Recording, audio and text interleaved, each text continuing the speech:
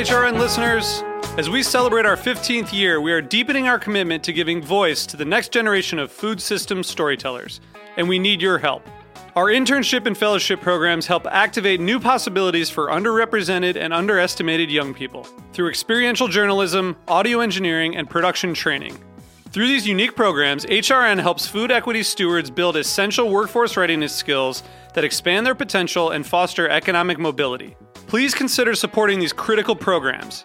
And with a minimum donation, you can be entered to win a dinner for two at an amazing restaurant in one of 8 cities and tickets to a concert at a great venue in one of those cities. We have incredible partners across the country who have donated, as they also share our passion for helping to educate the next generation of food systems storytellers. Check out heritageradionetwork.org/15 to donate and enter to win today. That's heritageradionetwork.org/15 to donate and enter to win today. And make sure you donate before March 31st. Thank you. Today's program is brought to you by Emmy Cheese, specialty cheese from Switzerland made with heart and heritage. For more information, visit emmyusa.com.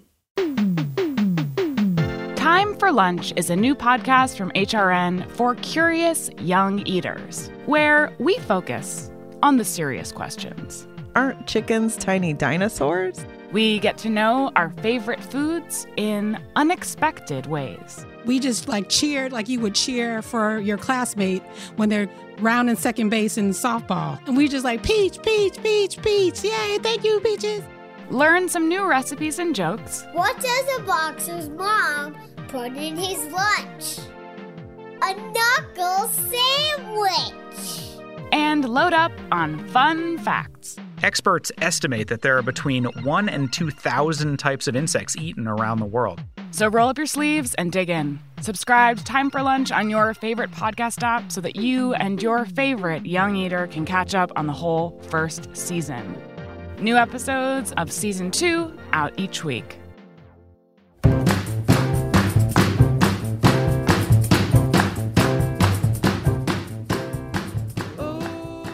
Hey, you're listening to Heritage Radio Network, and this is Eat Your Words.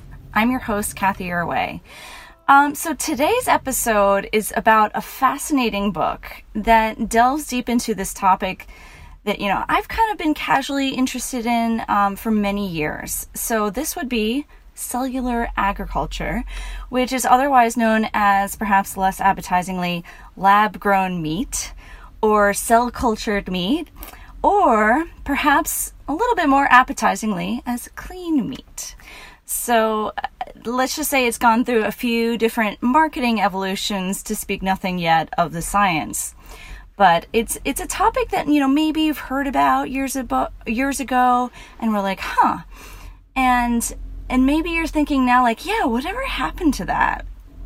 And when are we going to be seeing it in the supermarket, alongside the other kind of alternative meat products that are making a big splash all over the news? So my guest today has had a front row seat to all the action and high stakes drama of this burgeoning business. And he shares it all in his new book called $1 Billion Burger, which just came out last month.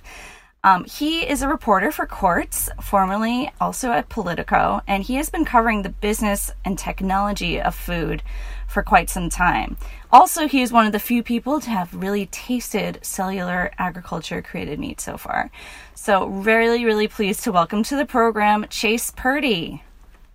Hi. Hey. Thanks so much for joining. Yeah, thanks for having me.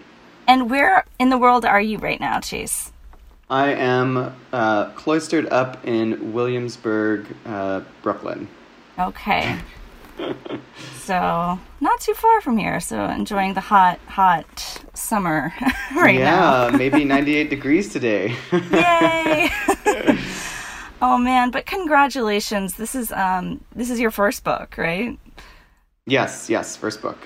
And we were just saying that it's a crazy time for books to come out, but I hope that you've been enjoying the launch for what it's worth so far.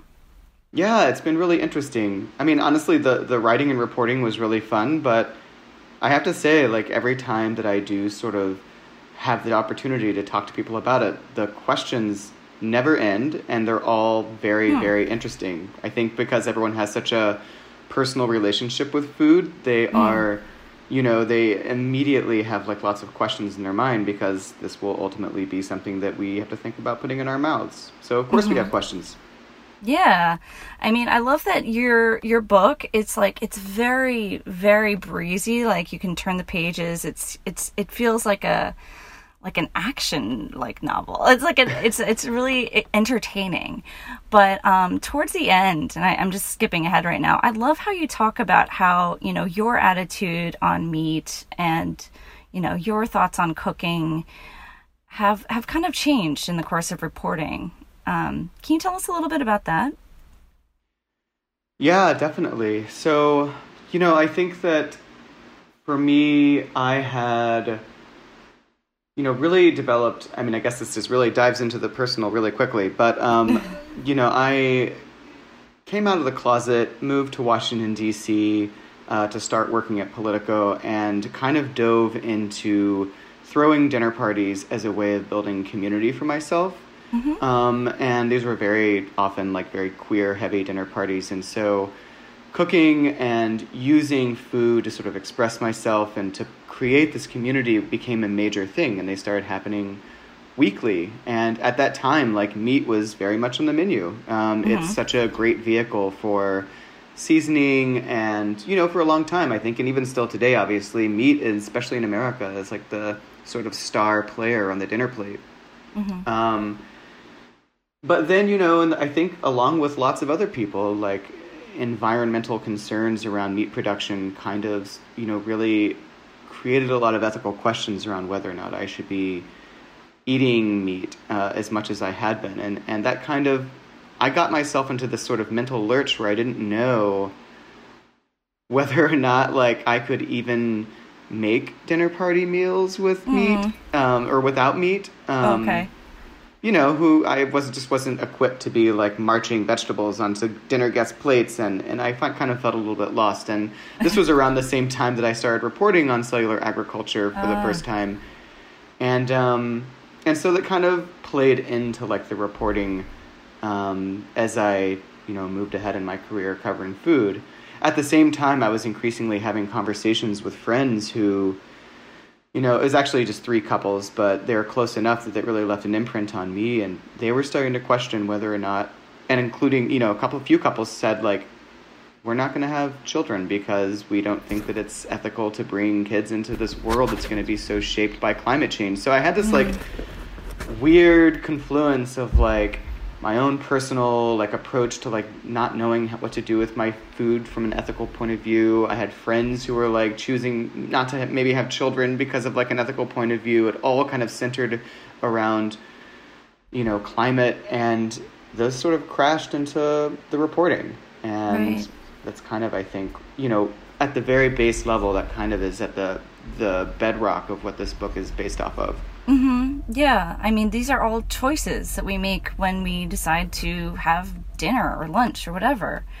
So I love that you shared that. And I love how the beginning, the sort of first chapter of your book, you really drop a lot of facts. So, I mean, for anyone who kind of wasn't, clued into, never been a vegan, never really kind of considered too much, although it's kind of hard to not hear, like, Meatless Mondays and, like, these trends of, like, eat less meat. Sure. I love how you just, have a lot of facts that are really striking. So, there's the inherent wastefulness, you write, of animal agriculture, where it takes, about 6 pounds of animal feed to produce 1 pound of beef, or 3.5 pounds of feed for 1 pound of pork, or 2 pounds for a single pound of chicken. And, that's just, it speaks to, the inherent resources that go into producing meat when you could be feeding people with that, feed. Yeah, I think it's still interesting. And by the way, you said you introduced the facts so quickly. If I remember correctly, that might even just be on page 7, sort of like setting the stage to understand. Yeah. But, I don't think, I might be jumping to conclusions here, but I've never really thought about, until working on this book, like, just the basic principle of like growing something to cycle it through something to get something. And whenever you start to realize like, oh, wow, like we're using all these resources, both energy and water and land and time, to pump lots of stuff through an organism to get less protein. And it's, you know, it's a different kind of protein, but it is interesting. And it does, I think, kind of illustrate pretty quickly that this is kind of wasteful. You know, and I think that that's kind of also, you know, and I think it sort of sets up a stake pretty early on, like, we should be thinking about this. Right. Yes. I love that. And you know, hence, you know, you jump into, you set the stage in 2013. So, and this is when you first tried, actually, no, wait, this is when a big sort of, a big tasting was a public tasting of cellular agriculture produced meat, what you report on, took place. Yeah. Tell us, Yeah, sort of like a global moment. I mean, NPR reported on it, New York Times, all of these like major media outlets. But 2013 is really the year that cell-cultured meat, lab-grown meat, whatever you want to call it. I use cell-cultured because I feel like it's sort of scientific and straightforward. But it's the year, 2013 was the year that this kind of splashed into the global scene. It became something that was more part of, it like introduced this concept to the public imagination. And it's when this Dutch scientist, Dr. Mark Post, who runs his own company now called Mosa Meat, but at the time he was a University of Maastricht professor. He went to London with his team, and they, on a stage that was, you know, recorded on video, media there, tasted the world's sort of first cell-cultured beef patty, which was just kind of beef. It's like basically muscle from a cow that had been painstakingly pieced together. It cost about, that single patty, about $330,000 at that point in time. And they tasted it. And that's sort of the moment that sort of the world got its first look at something that might be possible someday. So Mosa Meat, that's where Mark Post is right now. And you mentioned later on that it is run by, you know, this company is run mostly by meat eaters. Mark Post himself is not a vegan, but he's doing this out of concern for food security. Right. You know, especially when you start looking at the companies that are outside of the United States, the interest in growing cell-cultured meat has much more to do with food security and environmental concerns, which are sort of interlinked. When you look closely at the American cell-cultured meat companies and cell-cultured fish companies, a lot of those sort of popped up out of the vegan movement. Right. They're very much, you know, the one that's featured most heavily and prominently in the book, it's a company called Just. It's formerly known as Hampton Creek.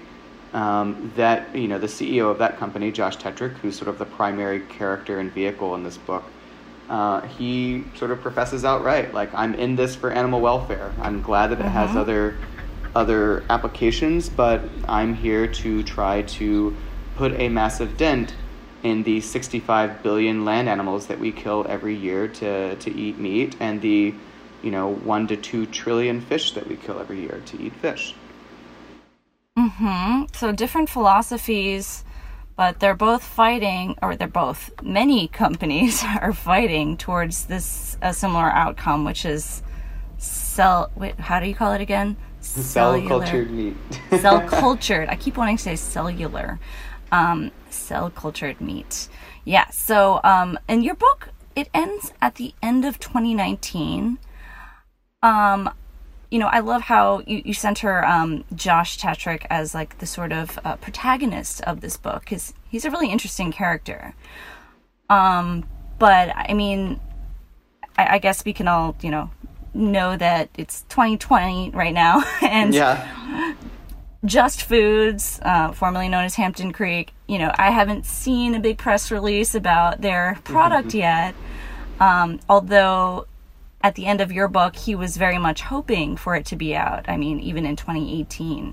So right.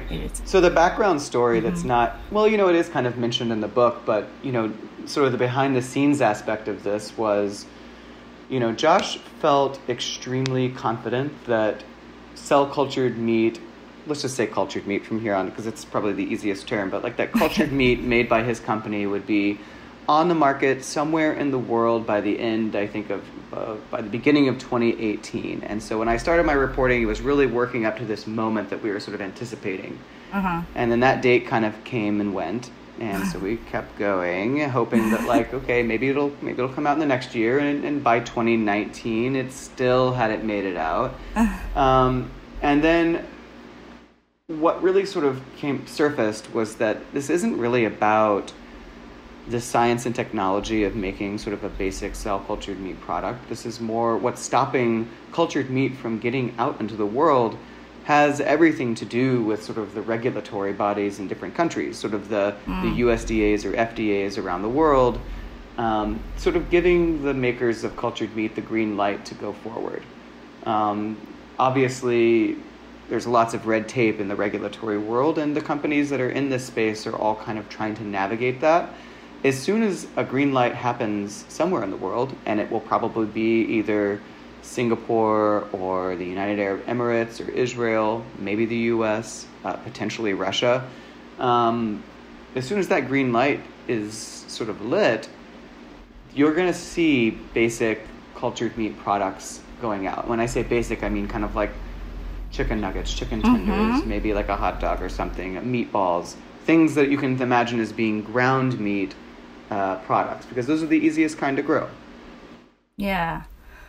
Well, I actually heard about KFC developing lab-grown chicken. Speak of the devil. Chicken nuggets, I think? So KFC has partnered with a company that KFC's Russia division has partnered with a company that is based in Moscow, has a couple of U.S. outposts as well. It's called 3D Bioprinting Solutions, a really sexy food name. They do lots of different things. Bioprinting food sounds really appetizing. Yes, it does. And so what they're doing is KFC's partnering with this company to sort of develop a hybrid product, which is going to be sort of a plant-based mixed with cultured meat product, which is actually probably what we'll all see first. It's like creating a 100% cultured meat product is great. Okay. But the reality is that we will probably see like a mix of like that Beyond Meat plus some cultured meat because, sort of you think about the plant-based products that are out there, a lot of them can mimic that sort of texture of meat in a lot of ways, but the taste isn't quite on point. Oh, I see. So I something think to kind of pull it over the you think it's sort of like line. Yeah, definitely. This is sort of like if you think of it as like a staircase to like the final goal. The next step up is like this hybrid product, and then they'll probably have like the full 100% cultured. But anyways, KFC Russia is partnering with this company that's also in Russia to develop this hybrid chicken nugget. And they're hoping that product would be out in the next like year or so. They're hoping to get their sort of final prototype finished and ready for testing in the next couple of months. So it's exciting news. It definitely was a splash in the last couple of weeks on this whole cultured meat world, because you don't really think of like any companies in Russia as being at the forefront. But here we have, one that's really joined the pack of companies that may be getting this out first. Wow. And, there's so much, it brings to mind to me the Taco Bell meat that's like half soy crumbles and half meat. Something like that. Exactly. So funny. We're going to cut to a quick little commercial interlude, though, and we'll be right back to wrap up the interview.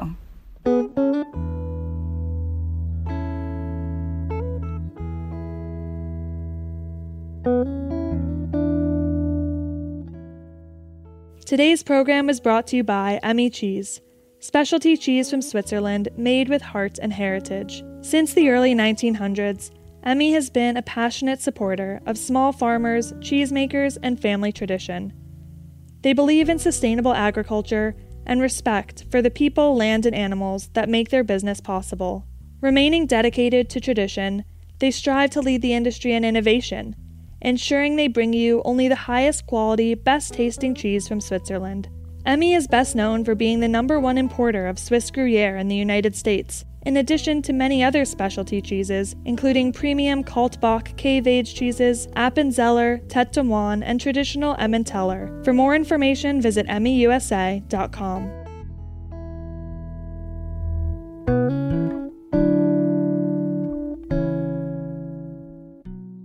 Okay, we're back chatting with Chase Purdy. He's the author of Billion Dollar Burger, Inside Big Tech's Race for the Future of Food. A lot of high stakes here. So Chase, we were just talking about some recent developments in the world of fast food. But just to back up a little bit, can you tell us why you decided to focus on Josh Tetrick and the Just Foods, his company? It's a San Francisco startup, a vegan food company.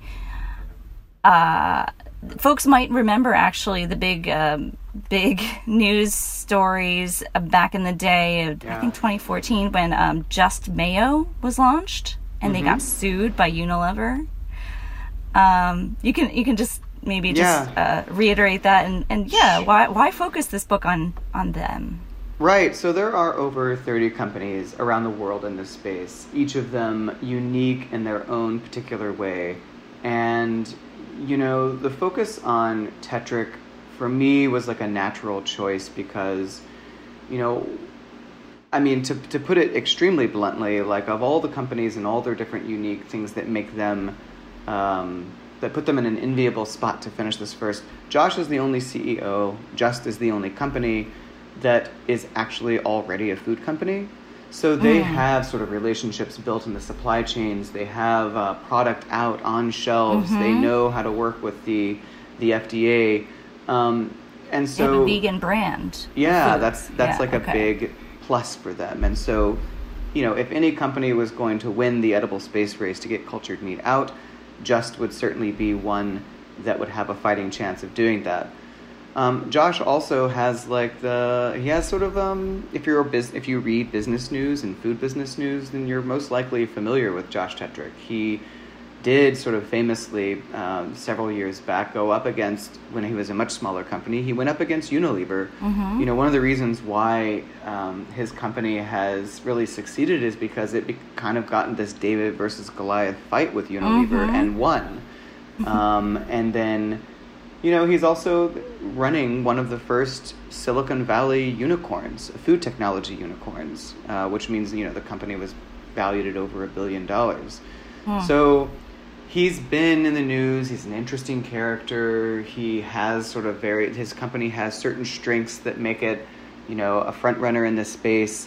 And in my eyes, Josh was always very kind of flawed. And I think that hopefully comes out in the story because he's not sort of this natural business leader that you would maybe expect coming out of Silicon Valley or being in the food world. I mean, he has this background of not knowing. He's very human in a lot of ways. Like he hasn't known his whole life what he wants to do. He, in fact, is, kind of grew up being pulled in multiple directions. He went to law school, found out it wasn't really for him. He actually worked for a pretty prestigious law firm briefly in Virginia and just absolutely did not work out for him there. He got fired from that job.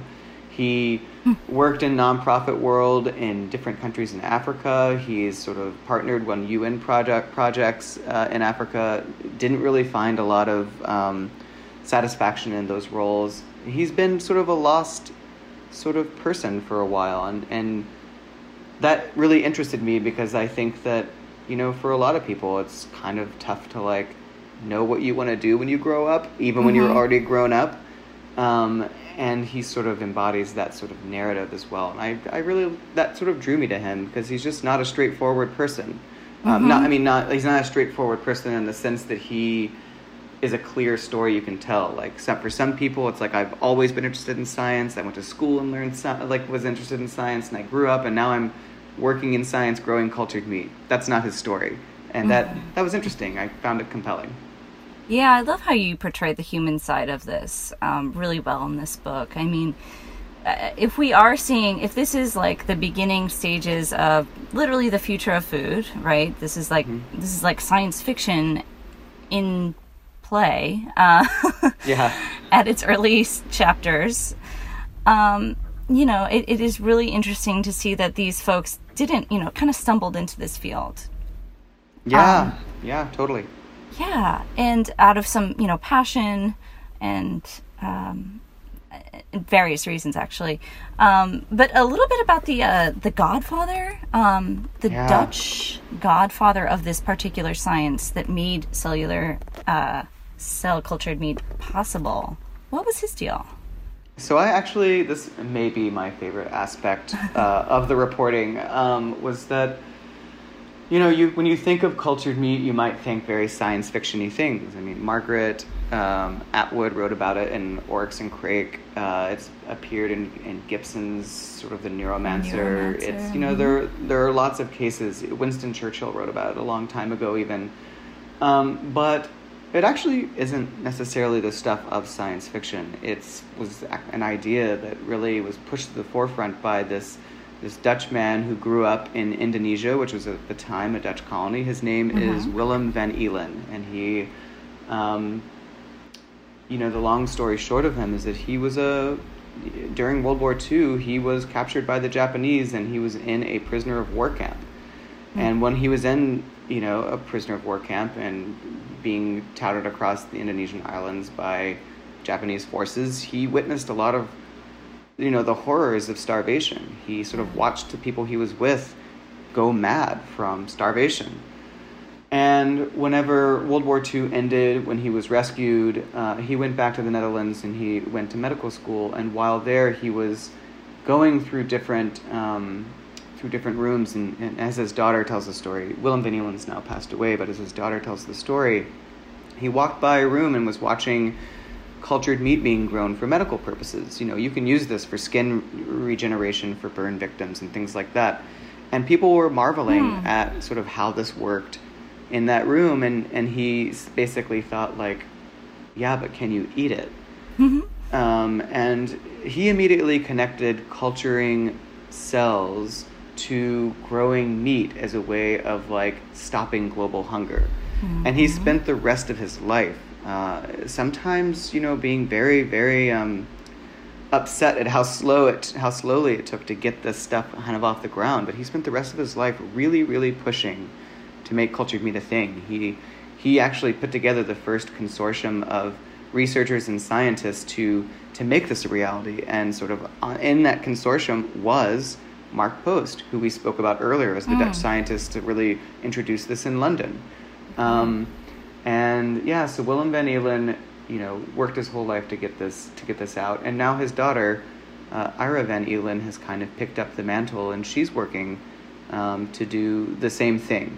And luckily, she's able to see these products and taste these products, and it's at a different stage for her. But she's really very adamantly pushing this as well. So it's a family affair for the Van Eelens. I love that. And I love that you've run around the country meeting all these people and collecting their stories for this book. I was very privileged to be able to go to the Netherlands and to Israel and to across the U.S. several times to like talk to all these people, to look at their laboratories, to taste some of the meat, to get an idea of the brains and the cool, imaginations of the people who are actually trying to make this real. It's something you take for granted now that we're not traveling, right? Yeah, yes. True. I'm glad you did this book when you did. Yeah. What do you hope folks take away from this book, aside from a very exciting read? I think what I really hope is that this gives people the language that they need to be able to talk about this product with their friends and their family. I hope that it gives them... I think that cell-cultured meat offers some potentially amazing tools to combat climate change and animal welfare issues and to tackle some of the systemic issues in our current meat system that have been exposed by COVID-19. I mean, think about 35,000 plus meatpacking workers are sick and right now, and it's a very serious issue that affects actually mostly people of color. 87, I think, % of those people in meatpacking plants are people of color who have been impacted are people of color. This technology is something to really maybe reshape how we approach meat. And while it is so optimistic and while it is so promising, it still does present a lot of ethical and interesting hurdles. It challenges the way that we think about how we eat, and we should be questioning these companies at every step, because as aphoristic as they are about all the benefits, eating cultured meat isn't something we can sort of really wrap our heads around very easily. And so I hope that the book offers us all the tools to be skeptical, be thoughtful, and to have real conversations with each other about how we feel about this. Maybe it sort of gives like that first sort of, I hope it just sort of gives the vocabulary to really jumpstart some of those conversations, because we should be having them. Yeah. Thank you so much for doing that. I think that it's a wonderful book. And I just remembered, a lot of people's first reactions to this industry is ew, right? That's the ew factor. I don't actually know about that. I think for some people, some people that's true. What I found in my reporting, which was, I thought the same thing when I first started, but people are actually, in my experience, of course it's all anecdotal, they're actually really curious about it. Even my grandmother, who I talked to, one of the interesting things, the earliest interview I did for this book was actually, I was talking to my grandma on the phone, my Nana, and I was just kind of like, working on this book about cell cultured meat, what do you think, or beef and meat, whatever, what do you think? And the idea of cultured meat didn't really faze her. The first thing she jumped to, she was like, I stopped buying ground beef at the grocery store because it smells weird now. And I was like, what are you talking about? She's like, I just think, she's like, the way it's processed doesn't smell the way it used to. So I've started buying bison meat. And I was just like, wow, okay. So like, you're not fazed by the cultured meat thing, but you immediately talk about the issues you have with the meat that's available to you. And then in a later discussion with her, when the book was almost done, I was talking to her about cultured meat, and she's skeptical, but she said, I'd try it. And if I can get my grandmother to admit to being like curious enough to try cultured meat, then I imagine there's a pretty big segment of people out there who will also be curious enough to try it once. And I think that that's kind of the ultimate moment for cultured meat, is like, what will that first bite be, and how will people walk away from it? Because I bet most people are willing to try anything once, and if it has the same taste and flavor and texture, if they think that and know that it's safe, and if it's economical, or on its way to being very economical, then I think cultured meat has a good shot. I think that and that ultimately, that curiosity, I think, will overpower that sort of perceived ew factor. So interesting. And, more choices, all the power to that. Yeah, totally. Awesome. So looks like that's about all the time we have, but thank you so much for sharing more about your book, and thank you so much for, sharing this in-depth information throughout the book. I hope everyone gets their hands on $1 Million Burger. It just came out last month from Random House. And you can check out Chase's work at Chase Purdy. Is that right? Yeah, yeah. Okay. You can see work at at Chase Purdy on Twitter, chasepurdy.com. And and you have a newsletter, right? I do, yeah. I have a very nerdy cellular agriculture newsletter through Substack that's called Pluripotent. And awesome. If you want to deep dive into some very, the particulars of cell ag, that's maybe a place to go. Awesome. Well, thank you so much, Chase. It was great having you on the show. Yeah, thanks so much for having me. I really love reporting the book, and it's so fun to talk about the subject. I hope that people find it as interesting as I do. Absolutely. Thanks so much. Today's engineer is Amanda Wang, and thank you everyone at Heritage Radio Network. We'll see you next week on Eat Your Words.